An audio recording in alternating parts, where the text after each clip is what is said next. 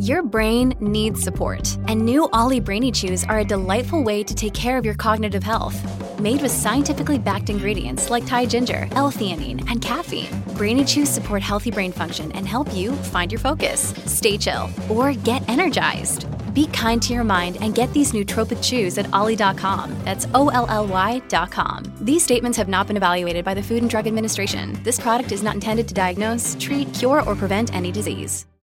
Hello, everybody. This is Marshall Poe. I'm the editor of the New Books Network. NBN listeners like to read books and buy them. So we thought we'd tell you that right now, our friends at Princeton University Press are having a remarkable site-wide sale. You can get 50% off books, including ebooks and audiobooks, with the code 50, F-I-F-T-Y, at checkout until May 31. You can save some real money on Princeton University Press books. I encourage you to go there and check it out. Welcome to the New Books Network. Hello, welcome to the New Books in African American Studies podcast. I am your host, Ari Barbalat. I am honored to be in dialogue with my guest today, Cassandra Lane. She is the author of We Are Bridges, a memoir, published in New York by Feminist Press 2021. Cassandra is the editor-in-chief of LA Parent Magazine. And if you don't mind me saying this to our listeners, as moved as I have been to read this remarkable memoir, I'm just as much, if not more, moved to be in dialogue today with the author behind it. I'm here today with Cassandra Lane. Cassandra, thank you for your generosity and your time. Oh, wow. I'm so privileged to be here, Ari, and to be in conversation with you. Thank you so much for the invitation and the opportunity to be in dialogue with you on this amazing platform. Thank you. Thank you. Mm-hmm. Can you kindly tell us about yourself? Although we're discussing your autobiographical memoir today, is there anything about yourself that does not appear in the book that you can share with us so that we can know you a little better? Yeah, so, the book, it deals with some heavy topics, but I love fun. I love laughing, pretty zany. I love dancing. My son is a lot older, and this is kind of a surprise to people, in the book. I'm pregnant with him, but he's actually a teenager now. So I'm the mom of a teenager. Dealing with all of that. It's fascinating. It's funny. He's my buddy, but we also have our, moments of challenging. So I'm growing in new ways that I never imagined I could grow because of this mothering journey. I spend my days writing and editing as a magazine editor, and I absolutely love working with all of the writers that I get a chance to work with who are freelancing for the magazine. That's one of my favorite parts of being at the magazine, is cultivating this community of local writers, and sometimes writers even outside the Los Angeles area who are bringing, because we do travel too. So I've worked with writers in DC and other places who are writing articles that are of interest to our readers. So that's what I'm doing outside of writing books. Amazing. What inspired you to write this book? I think it was because I was so far away from home for the first time. I was born in Louisiana. I grew up there. I didn't leave to live until I was 30. I had just turned 30. I left with my then husband, left New Orleans and moved out here to Los Angeles, which is such a huge place, a big place to get lost in. And I know LA, you lived here for a bit. And I was excited about being in this new place and exploring, but I also wanted to, acknowledge my roots and examine how I became the person that I had become. I was doing a lot of personal work, therapy, journaling, just looking back over some of my emotional issues. And I had also just joined the MFA writing program at Antioch. And so I was writing different pieces of, essays and short stories. And ultimately that writing drove me back to my family and my origin. And so I think it was a psychological and emotional and spiritual drive to understand myself better and to understand the people who raised me better. What adversities did you go through during the writing process to bring this book to fruition? Finding enough time. I would say that's always the biggest one, is finding enough time. Although now I chuckle at my younger self, because I first started writing this in the early 2000s, before I was a mom. And so I've always worked pretty demanding jobs, whether I was a newspaper reporter or a high school teacher, et cetera, working in marketing. But I truly had more time than I thought I had, because now I'm balancing all of that same, amount of work with also mothering. And so I look back at my complaints of not having enough time back then and kind of chuckle, because there was also a lot of time wasted. I love the revision process. And one of the things that I can do is get too stuck in rewriting and mulling over, sentences and paragraphs. And so I know that's also another reason why it can take me a long time to work on a piece. Yeah, I couldn't agree more. I absolutely empathize with what the writing process is like. It's so much easier to start a book than to end one. Absolutely. Absolutely. What is the significance of the image on the title page of your book? How does it bring to life the title, We Are Bridges? I love what the artist did with that image. So she read the book and also asked me to send her any images that I thought represented the book. So I probably sent her, 50 different photos capturing, my current life with my family, as well as my ancestors. I had one photo of my great-grandma Mary, photos that I had taken when I visited Mississippi in 2018, the town where part of the setting is. I had photos that my ex-husband took of me while we were visiting a plantation and saw some, slave quarters. And she looked at all of that and used it to influence her drawings. And so there are three images of women on the cover. There's the one big photo that actually is almost an exact representation of one of the photographs that Rick Francis, my ex-husband, who's a beautiful photojournalist, took of me when we were on the plantation. And I had looked inside, these, I don't know if you've ever been on a plantation and seen these quarters where the enslaved people lived, but it was, the plantation house was still in pristine condition, beautiful. And there were tourists from all over the world looking. And my husband and I broke off from the main tour and went to these slave quarters located at the back of the property. And they were just very, old and rotted and small. And I remember looking in and just the sense of dread and sorrow that I felt was so heavy, and wondering what these people went through. And he captured me looking down as I was reflecting on, what happened to these people. And he took a photo, and that's the image that you see on, she drew that image from that photo of this woman reflecting on the past.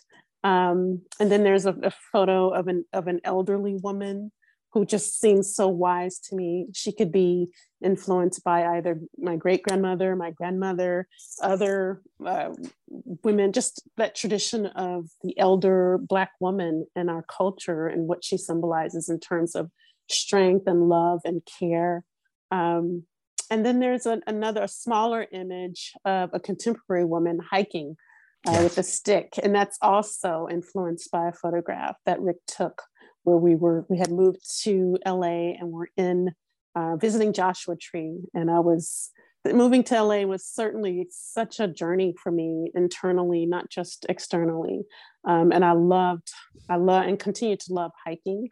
And it was even though he was with me, we were kind of doing our own thing, and I was pretty far ahead of him, and he took that photo.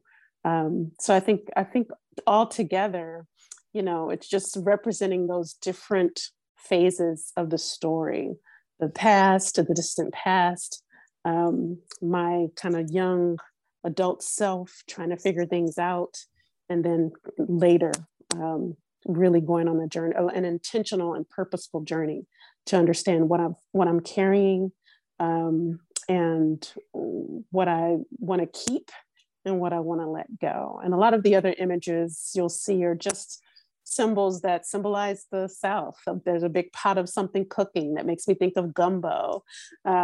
There's figs. There's the old shack that makes me think of those people's homes. What did figs symbolize to you? You have a passage in your book where you describe your craving for figs. What do figs mean to you? What have figs meant for you? Oh my gosh. I just remember when I was pregnant too, really craving figs. They were my grandmother, we lived with my grandmother and grandfather after my mother divorced my father. And she had this orchard of fig trees in her backyard. And I'm the oldest of 5 kids, but I was just such a loner. And I would take one of my grandmother's quilts and go out and sit and just lie out under those fig trees. So they symbolize for me just safety, and the trees themselves, safety, comfort. I loved the leaves of the fig tree. I loved, waiting for them to ripen, and how sweet and full of sugar they were. They're a strange looking fruit. We had plum trees and other fruit trees too. So not all kids like figs, but I did. I enjoyed the taste. We also would pick them so that my grandmother could cook and can them for fig preserves, wow, which is a very, syrupy, sweet taste that she and kind of chewy and sticky. And we would have them with her hot, just piping hot, beautifully done buttered biscuits. Sounds amazing. Sounds delicious. Making myself hungry.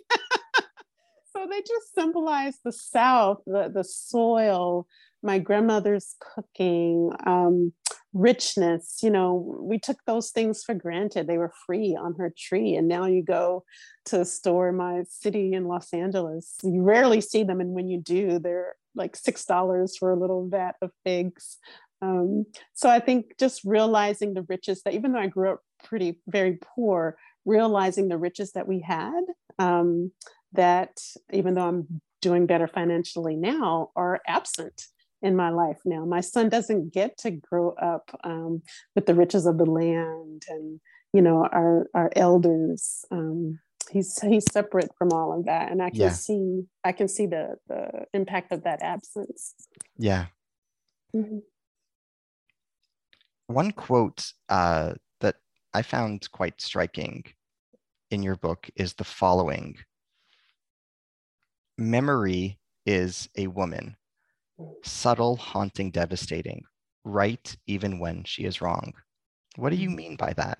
And what can we appreciate from that proverb, from that aphorism?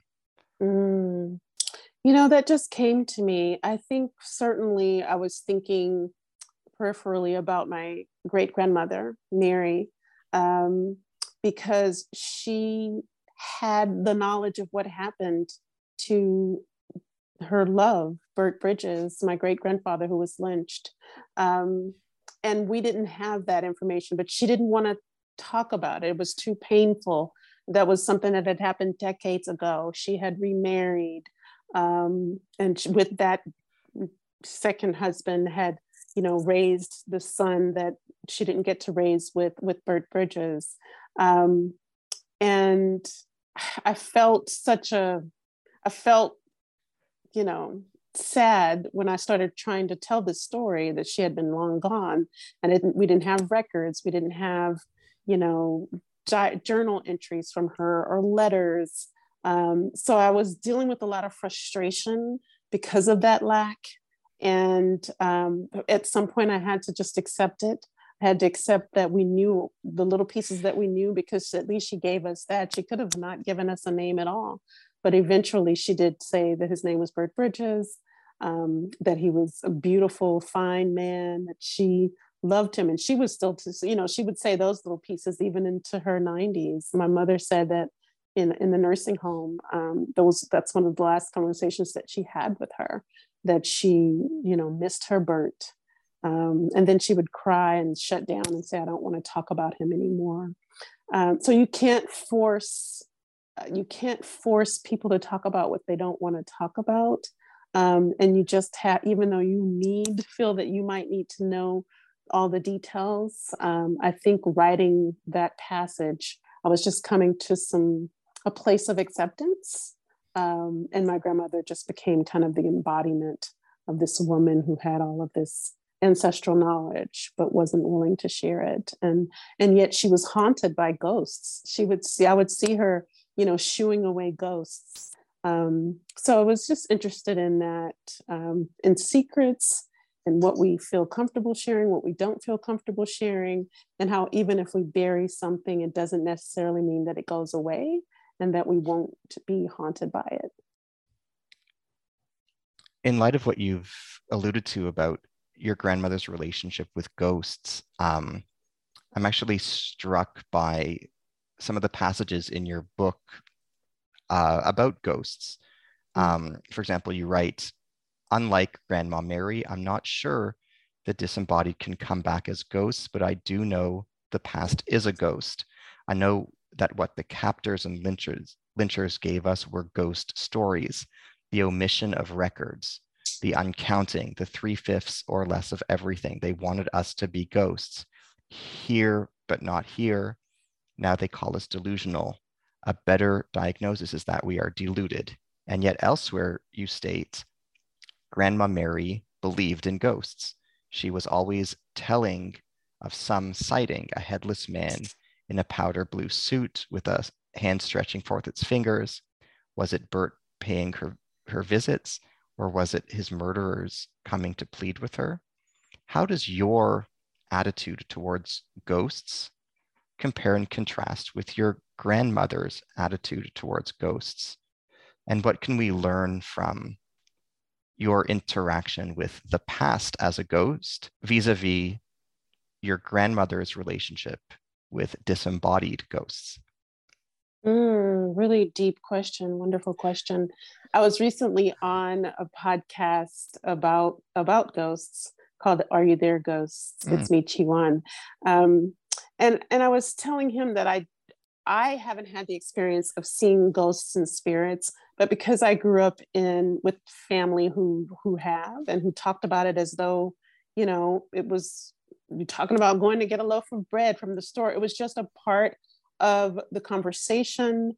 It didn't seem strange. My mother has had experiences. My grandmother, my great grandmother, my youngest sister, some of my uncles. And so I guess my relationship to it is that, no, I haven't had that personal experience. I kind of feel like I live on another side of that, a more practical side, but I do believe them. I believe people when they say that they've seen XYZ. And I also, I guess my experiences happen when I'm asleep. I do dream about ancestors when I'm asleep, and I'm able to write that. And sometimes that weaves itself into my writing. And I feel for me that the dream world is my gateway to kind of go in and out of those supernatural worlds and the practical, real, what we call the real world. And I think, because those are people that I love and that I believe, that I try to handle their stories with tenderness. And that's been my relationship to it. And I'm sorry. And then in terms of the past, when it comes to, we know that these people existed because we're here, but there are no records, of my great grandfather. There's no birth certificate, no death certificate. And so in that way, that actually plays with my mind more than a story about seeing a spirit or a ghost, because it's like, wow, I know that that wasn't that long ago. And some people's existences were recorded. Beautiful music was being made, books were being written. How are these people denied this very basic form of humanity and acknowledgement? And in that way, I'm haunted by that lack of humanity. One of the omnipresent themes in your book is that of failed relationships. Um, for example, you write 4 years after Marcus was born, Marcus will be your second husband. My mother married my father in 1970, delivering me a year later, and Dina your sister, a year and a half after my birth. That marriage, wrecked by my father's abuse, ended after 7 years, and I watched my mother broken by one relationship after another, bringing 3 more children into the world. Somehow, romance and childbearing got all tangled up in my head, and I decided I would take the romance, but not the baggage. The way I figured it was that if a man messed up on me, I could leave free and clear. I didn't realize that the same tendency for messing up was lying dormant inside of me. Looking back, if you could have a conversation with your younger self, the self that appears in your narratives, is there anything you could have done differently to be prepared for a serious relationship in light of your mother's experiences and your father's behavior? If you knew then what you knew now, what would you say to the version of yourself that observed the dynamics between your mother and father before having started a relationship of your own? Yes, to wait. Mm-hmm. For sure. I just wish that I had known that I needed therapy, even sooner. I think I saw my first therapist when I was about 28. But I wish that that those were tools that I would have had as a child, as a teenager, as a college student trying to, pursue her studies, but also this romance, which I think in so many ways were blockages. And I just didn't need to spend that time worried about relationships when I should have just been focused on my own self-growth, my studies, and healing. So that's what I would say is that, keep writing, keep journaling, but also seek help outside yourself, outside your friends, outside, men, and talk to professionals, find a trusted professional to talk to. At some point I realized, 27, 28, and it was a very, very, it was wonderful to be able to hear myself talking about what I was feeling and what I was going through, and to hear this older, wiser professional, listening and giving me feedback. I just wish that's what I would wish for myself, is that I could have gotten into therapy sooner, and that I wasn't so eager to be accepted by men. Yeah. In light of the stories you relate of problematic relationships in your book, what lessons from your experience would you convey to young girls and those not yet in a romantic relationship about what to look for and what to avoid in a male partner? What virtues should a young female possess before entering into a serious relationship? What signs should somebody look for that a man is ripe to be a partner and a husband, in light of what you went through and in light of what you look back on in your narrative in your book? I think about some of my friends, even that I have today, and friends that I've had over the years. And I can see the difference in the ones who, there's just something very palpable about a woman who is so self-assured.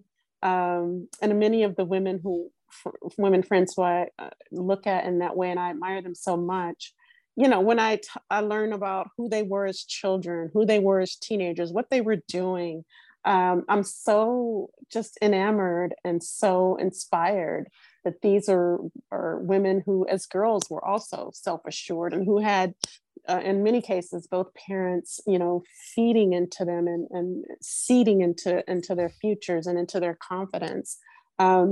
So I would just, and I've worked as a teacher, and I still have lots of former students who reach out to me. And I'm just always encouraging them to choose themselves, to bet on themselves, reminding them that they are enough.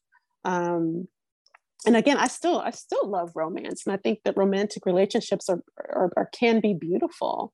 But first, to realize that you can have that romantic relationship with yourself. I'm married now for the second time, but I have really embraced the idea of romancing myself, treating myself. I love to go out, to eat alone. I love to go on trips, on solo trips and solo dates.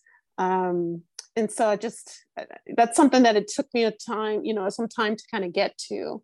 But I hope that, and I see that this in a lot of young women who are choosing themselves first and getting to know themselves and enjoying their girlfriend time.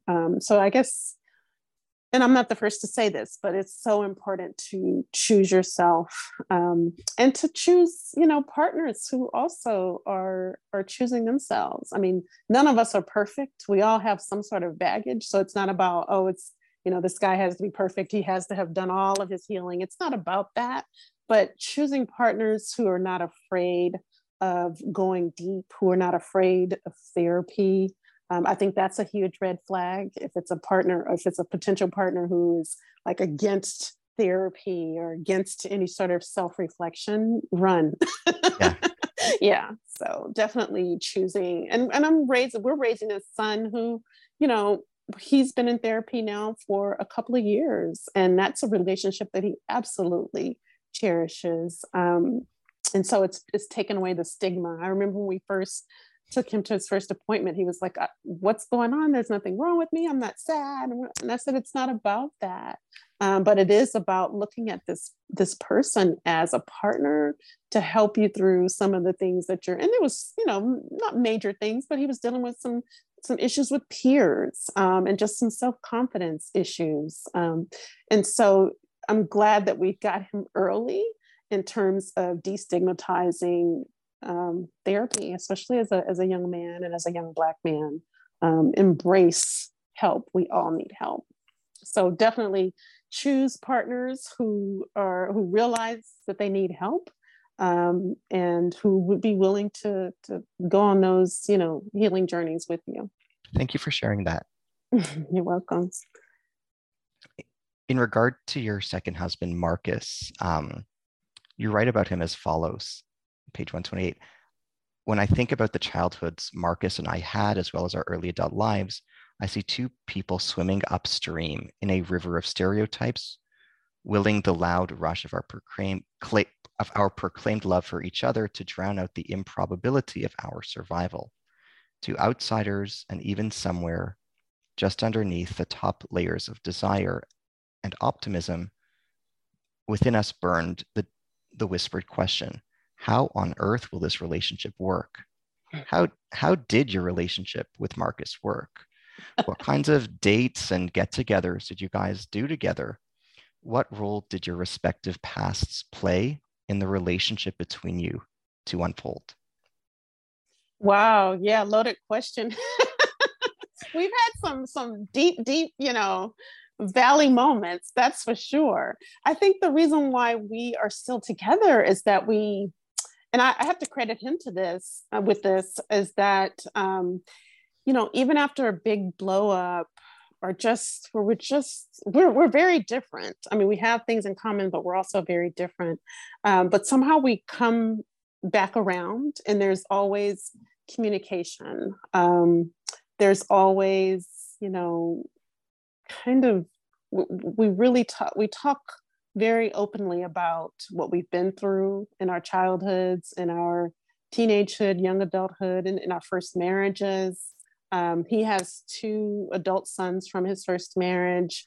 So there's just a lot of talk about healing. There was a lot of unhealed, and continues to be in some cases unhealed, trauma and pain. And he's a very funny guy, so that balances it out. We both love movies, we both love storytelling, so we make sure that we do dates, we do trips. We love raising our son together, and all of that kind of balances out the holes that we see in our own emotional bodies, and we're able to talk about what those issues are. So I understand his past, and that's what I was trying to get to in that passage. And we've been together now for 15 years, but I understand his past and how it's influenced him, and vice versa. And we both have a deep desire and hunger to grow. He's on his spiritual path, I'm on mine. We share things with each other, different insights. So I think those are the ingredients. One, having fun, laughing a lot, but then also just when there is a disagreement, coming back around to really talk it out, and then acknowledging and just really appreciating each other's individual spiritual work and path. Thank you. You described your experiences living in Glendale, California, and your relationship with one particular Armenian lady. Who was she? Why was she significant to you? What did you learn about the Armenian genocide during your time living in Glendale that you didn't know before? And how did you relate to the genocide when you first learned about it and came to terms with it? Yeah, so we were in an apartment that was the only apartment building on that street. Most of the other ones, or maybe there were a couple of other ones, but mostly what I remember are the houses. And it was definitely mostly elderly Armenian people, except for in my apartment building where there were several artists, people in television, playwrights, that kind of thing. And I've always loved hanging around my elders. So even though most of them didn't speak English, I didn't speak their language, I enjoyed being in their presence. I would go across to the park across the street and just sit there and write while they, talked or read newspapers. They were curious about me. I would smell, hear them tinkering around in their kitchens, and then inevitably smell the spices of their cooking. And at some point a couple of the women started reaching out to me, and we couldn't even, talk really, but there was something. They would share food with me, or some rose tea. What was it? I think rose tea water. And there was, because Glendale has such a huge Armenian population, I remember one day seeing a van with, in memory of the Armenian genocide. And that was my first time hearing, this was around 2001, 2002. That was the first time it was really brought to my consciousness. It's not something that I had studied or in Louisiana.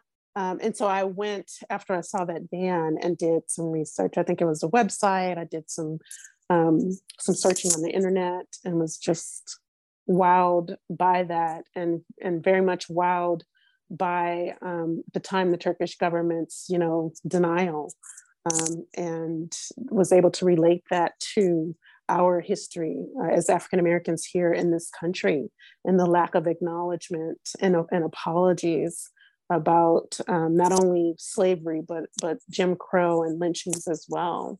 So I just felt a connection to them. I couldn't agree more about the parallel. One quotation that I found rather moving was where you muse upon the importance of loyalty. You write, "I love men, but I had seen my mother and other women broken 2 times by men they loved. while a part of me fought against those narratives and held out hope and belief that true love and true fidelity between a Black man and Black woman were possible. Yes, like in my mother's romance novels, but with our own twist, I still had something to prove. And you want to say, I've wanted loyalty, but what is loyalty to me? I'm willing to love Black men as hard as they love me, for as short as that fuse burns. But when it goes out, I have no clue how to light it back. What is loyalty to you? How has your understanding of loyalty evolved? Has it evolved further since you've completed the book? Has loyalty meant different things to you at different stages of your life? How does your understanding of loyalty differ from others? Yeah, great question. I think loyalty to me now is really being loyal to the truest essence of who you are. And I think if you're operating from that place of integrity, of self-integrity, of self-understanding and self-love, that it can't help but tumble over into your relationships. And certainly at different parts of my life, I was not operating from that place. I was operating from a place of lack, of looking outside of myself for validation, and ended up in situations that I regret. I don't still have the same shame that I had. Part of writing this book kind of worked on that. But there certainly is regret, things that I just would do differently. And so, yeah, I think it just has to come from a place inside, a place of trusting your inner voice, trusting yourself. This book, I had hoped that it would be a gift, not just to me and my child, but also to the extended family, and to readers, whether strangers as well. But unfortunately, while some family members have truly embraced the book and talked about how it's moved them so much, there are a few family members who are very upset that there are a couple of sentences that refer to the fact that there was a history of family incest. So there are some family members who, are furious with me. They haven't called me directly, but I've heard about it. And so in that way, they see me as being disloyal. The fact that I even mentioned it, even though there are no names and it's kind of generic, from their perspective, that was, you never air any sort of negative family, business. And so there's a question of, respect and loyalty that's been brought up by that. And I've had to really, the book's been out now for about 8 months. And those are questions that I'm still reflecting on, journaling about. I know that the reason why I wrote that was because I was looking at patterns of trauma and abuse, not just in society, but how that turns back on ourselves and within our families. And that I remember being very careful and intentionally being pretty generic, because it wasn't just one uncle, there were a few. So I don't know that I would do it differently, because even though these family members feel that I was disloyal, ultimately my attempts with the book is to be loyal to, the premise. And the premise was, what's the linkage between all of these seemingly disparate, experiences, and how can we look at these patterns of trauma and brokenness and heal? In your words, you have a quotation where you write, "Perhaps my obsession with Bert Bridges, your grandfather, is really just the search for a father. I want a father who is good and great and alive. I want a love that is good and great and alive." Thinking hypothetically and counterfactually, if Bert Bridges were indeed your father, how might you have grown up and developed differently? If Bert Bridges were not lynched, can you speculate on how your personal life might have been lived differently than it actually was? So in my imagination, and again, this is just based on the little tidbits that Grandma Mary would give us, she would smile when she talked about those, just for those few seconds or minutes about him. In my imagination, he gets to still be, beautiful and strong and proud. And she said that the white men in that town felt threatened by him and thought that he was too uppity. And that's unfortunately a word that was thrown at a lot of Blacks in this country who dared to lift their chin instead of hanging it, who dared to have dreams or to go to school or, open a business. Uppity or sedity were words that were thrown at us. So I feel so proud of whatever that spirit was in him that they felt threatened by, that spirit of, loving himself despite what what this country had told us about ourselves, of being proud. And I imagine that he did have these dreams of entrepreneurship and of expanding beyond his little town, of helping others. I can imagine him being a wonderful dad to my grandfather, whom I loved so much, my mother's father. And, if he had had a dad who loved him and modeled for him, healthy masculinity, healthy manhood, instead of the stepfather that he ended up with, who beat him mercilessly, who hated him, perhaps he wouldn't have repeated, patterns of abuse. He was abusive to my grandmother, and his children saw that, and some of them repeated those patterns. So I just feel like, if he hadn't gone through all of that pain and trauma and then the loss, I would hear him in his 80s crying about how he never got to meet his father because they lynched him. And I didn't understand, why this old man was crying about the past. But as an adult, I did. As an adult who, still had pain over my neglectful father, I understood. So Bert Bridges, I don't think Bert, based on Grandma Mary's few little words about him, that he would have, traumatized my grandfather, that he would have abandoned him. And I think that would have proven to be a different trajectory for the family. In your acknowledgements at the end of the book, you write, "Thanks to God for breath, for beauty, for all the flesh and blood humans who tolerated me as I pieced this story together over the years, dreaming and fretting and sequestering myself away." How did God help you through this writing process? What aspects of your life story and family's history do you feel grateful to God for his providence over? Did you ever go through periods of time where you questioned God or faith amid the deep suffering depicted in your book? Wow. Yes. Very powerful, very powerful questions. I'm going to try to answer them all. Let me know if I don't. Sure. So yes, I started stilling. I won't even say stilling. I started carving out time to really finish the book. Seriously, in 2017, around 2017. Again, I was working full time at that point. I was working at the Dodgers as a community relations manager of the baseball team here, and I was a mother. I'm a wife.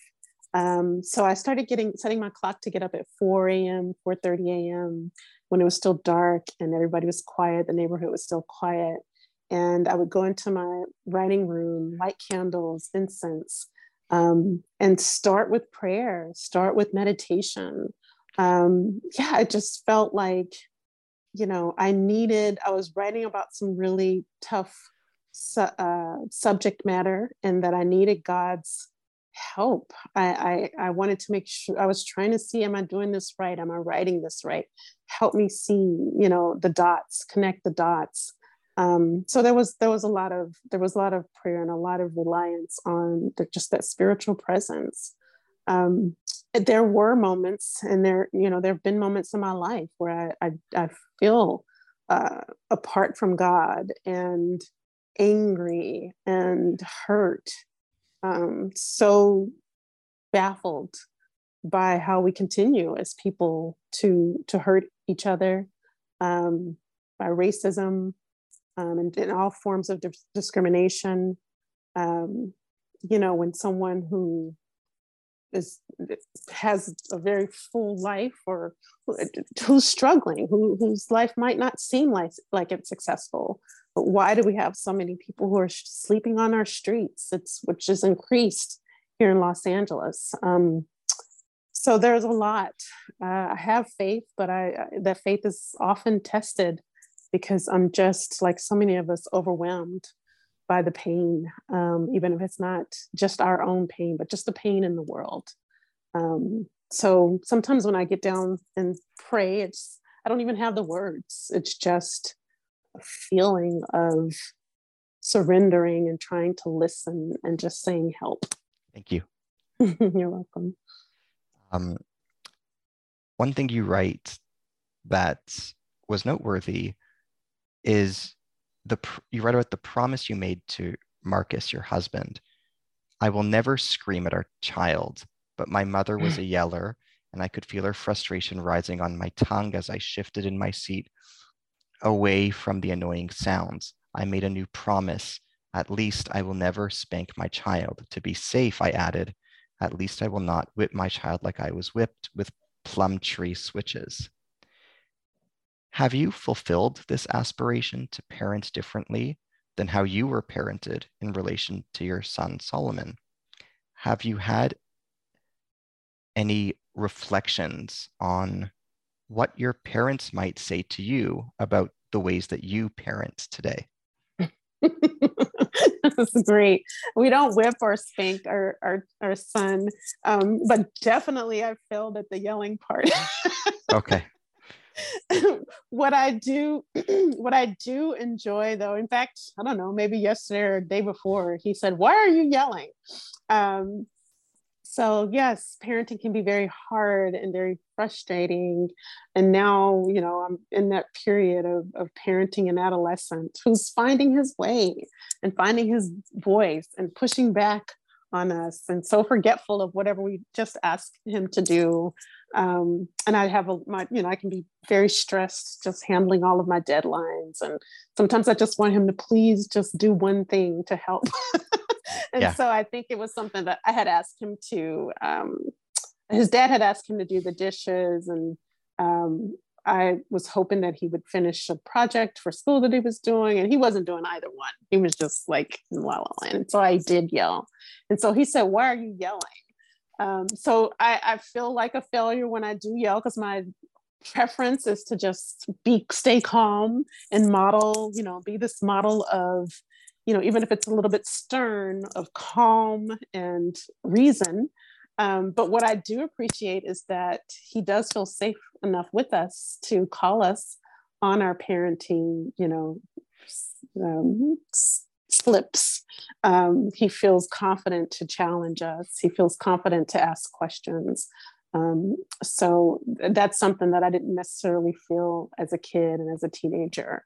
So I'm proud that Marcus and I have cultivated that kind of, a household where he's the only kid in the home right now, and he's very comfortable with adults, and he loves our friends. He thinks they're super cool because a lot of them are artists and writers, and he, I don't know, he just has language that I didn't have in terms of expressing himself and expressing his emotions, even if it's to say, "You made me feel, you hurt me when you said it that way," or "You hurt me when you ignored me."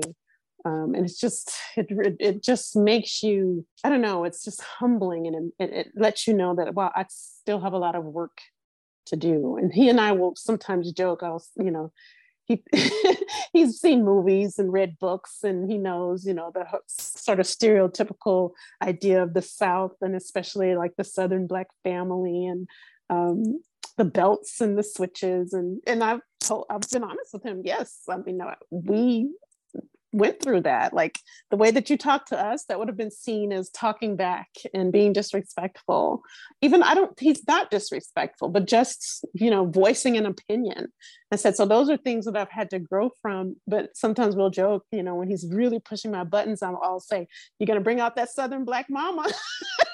You do not want her. Wow. Because, you have certain moments where, wow, that really tested me. And wow, I can feel bubbling up within me, like my ancestors are my mother. And so it's just, but the awareness is what's key. And he and I have talked about those things, and we're able to laugh about them. And we're just trying to grow together. Thank you for sharing that. You're welcome. Why did you and Marcus choose the name Solomon for your child? Was he named after a particular family member, or did you choose the name after the biblical Solomon? We thought we were having a girl, so we had first chosen Carmen. Carmen. Yeah. We both just loved the way it sounded. I don't know.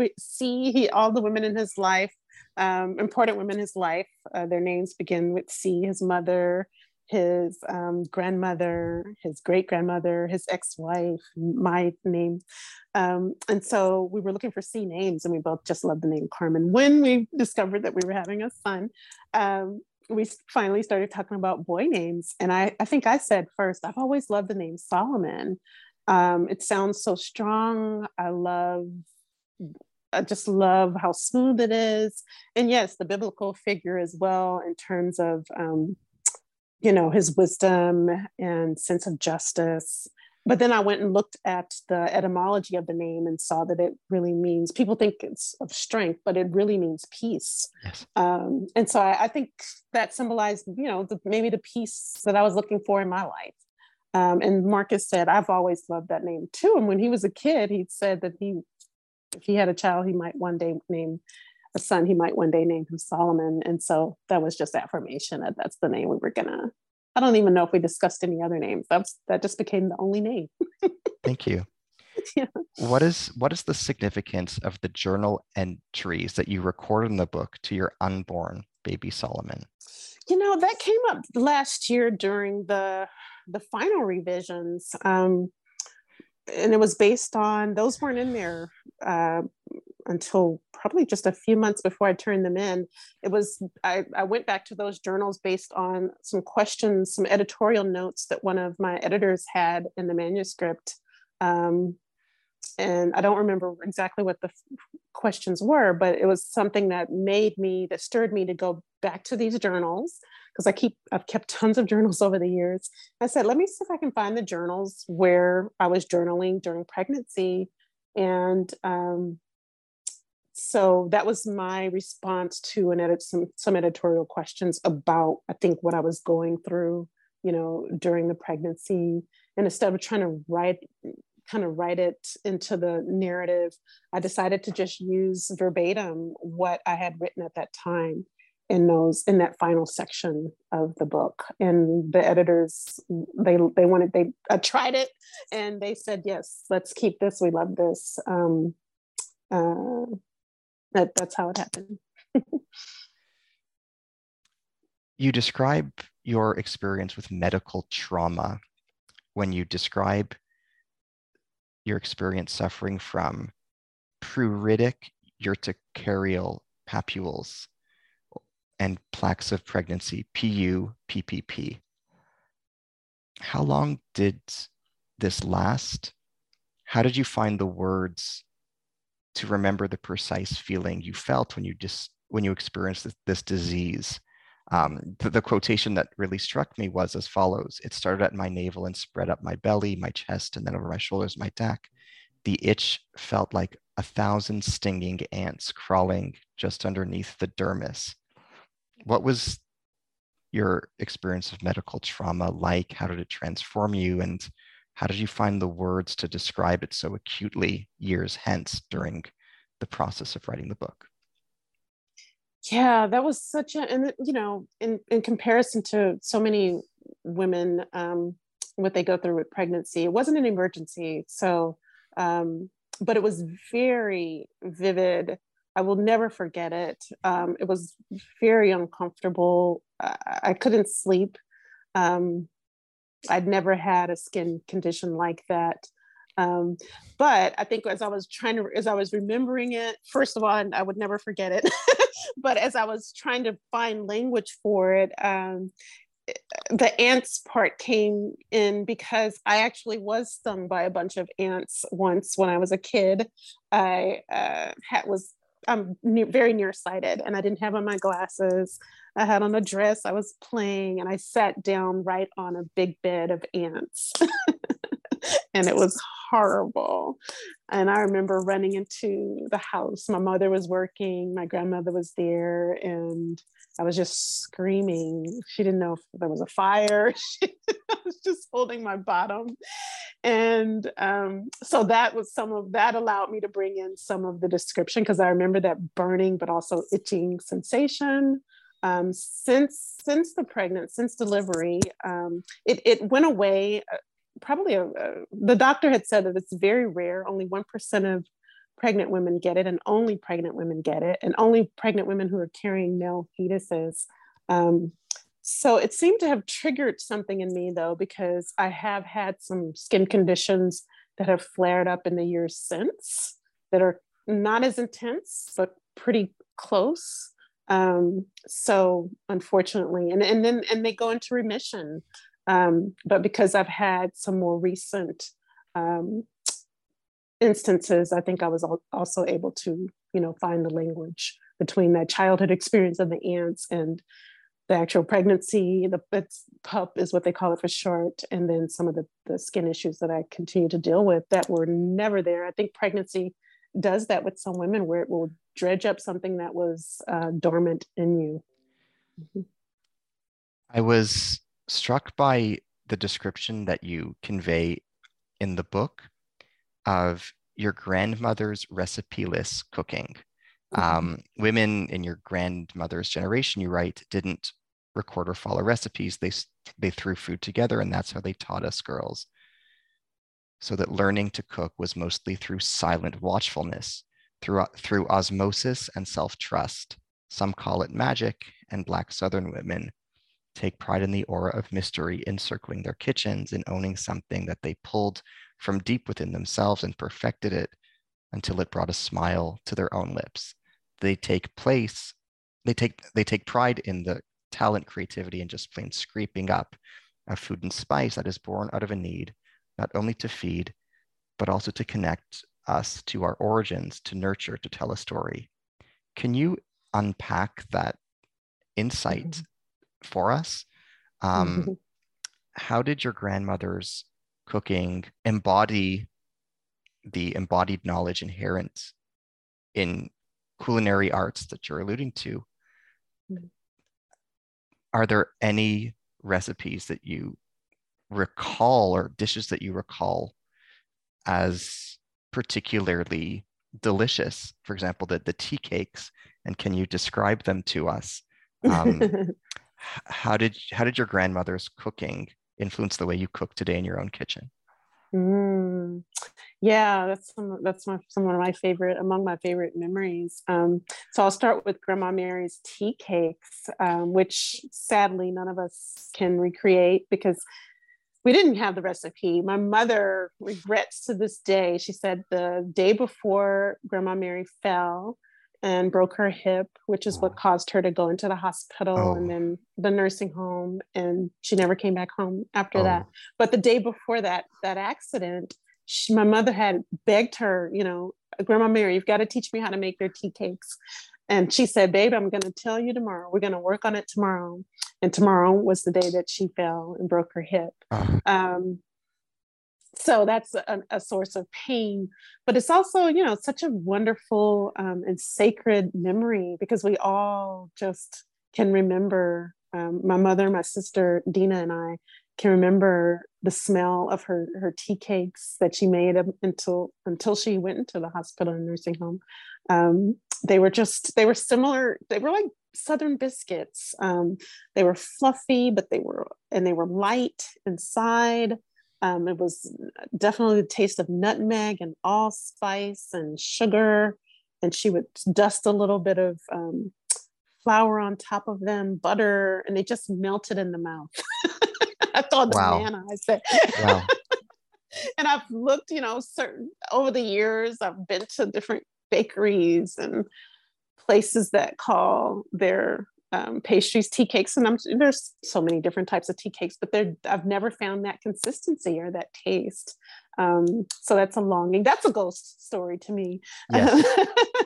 My sister Dina was so obsessed at one point that she was doing research and trying to, based on memory of the taste and and memory of how they looked, trying to look at different YouTube videos and recipes from the internet, and then injecting her own, little twist into it. So she's done a few test batches. We live far away. She's in Florida, so I haven't tried them yet, so I can't say, but she finally made one batch that she said is kind of close. I'm going to see her for the holidays, so I'm going to challenge her to try to recreate it. Wow. I have not dared to try, but it's on my list. And in terms of the food and unpacking that, we think back to our ancestors even before the ones that I write about in the book, but those who were enslaved, who were dragged from Africa, but who brought with them the riches of their land, rice, the knowledge of cultivating rice, okra, brought that magic little vegetable that now is such a part of our American culinary experience, with gumbo and succotash, and rice is such a huge part of our Southern dishes, and has influenced so much of other American cuisines and other cuisines all over the world. And unfortunately, even though our ancestors were exploited and used to bring, such delight to the families that owned them, that they worked for, they were never really, credited or compensated in so many cases for that knowledge. And yet it's such a source of pride and such a source of just such a gift to the entire world. And I wrote that thinking about how my mother makes pralines, or some people call it pecan candy. She does, actually. But in some parts of Louisiana, like New Orleans, they're called pralines. It's a confection with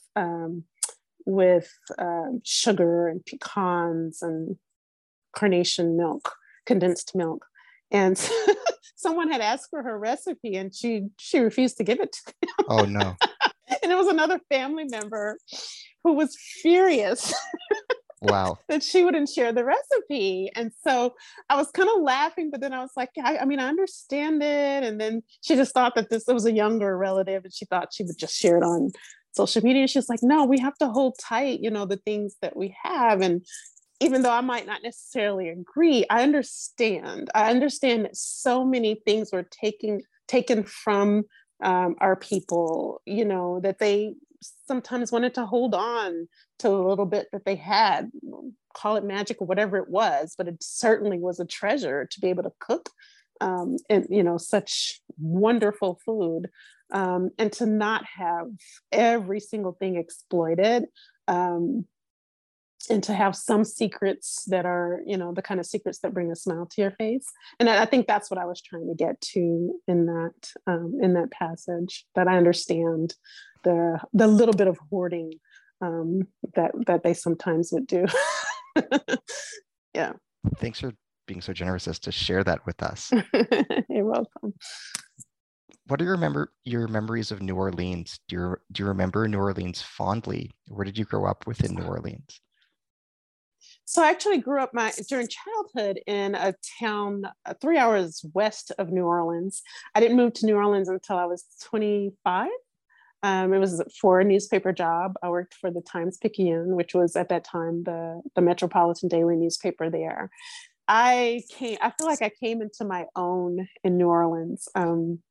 It's such a creative place, such a mysterious place, such a spiritual and creative place. The people, my neighbors, the creative writing workshop that I was a part of, the food, the accents, the beauty of the architecture in the houses, and the oak trees, the moss. And so all of that fed me as a writer. It's where I started doing really the first writing outside the news, because I was working professionally as a newspaper reporter, but New Orleans is where I started really getting serious about writing outside of the newspaper stories and articles and working on my own creative work.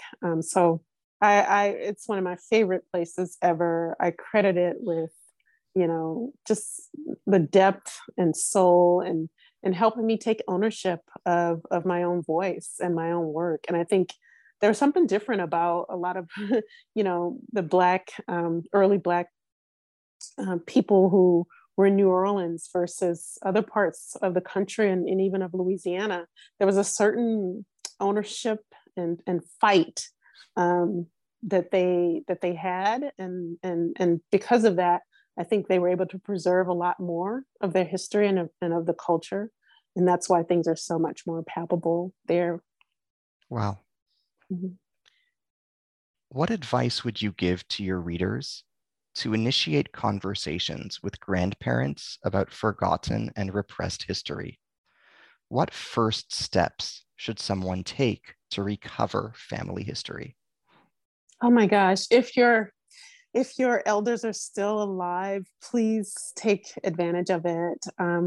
I regret that there are no, audio recordings or video recordings of my grandparents and great grandparents. So just they want to tell their stories. There might be parts of their stories that they're reluctant to share, but start with what's comfortable for them. People want to be listened to. Our elders want to be listened to. Just sitting down with them and letting them talk about their past, ask them, what were they like as a child? Just starting in those safe places and then asking them if it's okay to record, whether you're using your phone or a recorder, whatever it is. Hopefully they are, or they will be eventually if you make it a habit. Ask them if they've kept any journals that they would one day, be willing to share. If they have letters from childhood friends or their first loves, photographs. People love sharing and talking about photographs. So just finding those entry points, starting with food, asking about, how they learned to cook or what's their favorite thing to cook, asking them about their parents and their school, their school memories. There are just so many. Just think about your own life and transfer that to them and whatever it is that you want to know about them. What does your book and the process you went through to recover information about your grandfather, and even the process of writing a memoir and a family history, what does it teach us about the relationship between fact and fiction? For me, starting my professional writing career as a journalist, where you're writing for newspapers, which are supposed to be, these records of factual information, but then learning and seeing and practice that, even there, we sometimes get it wrong, and how it's been proven through studies that reporters can go to the same,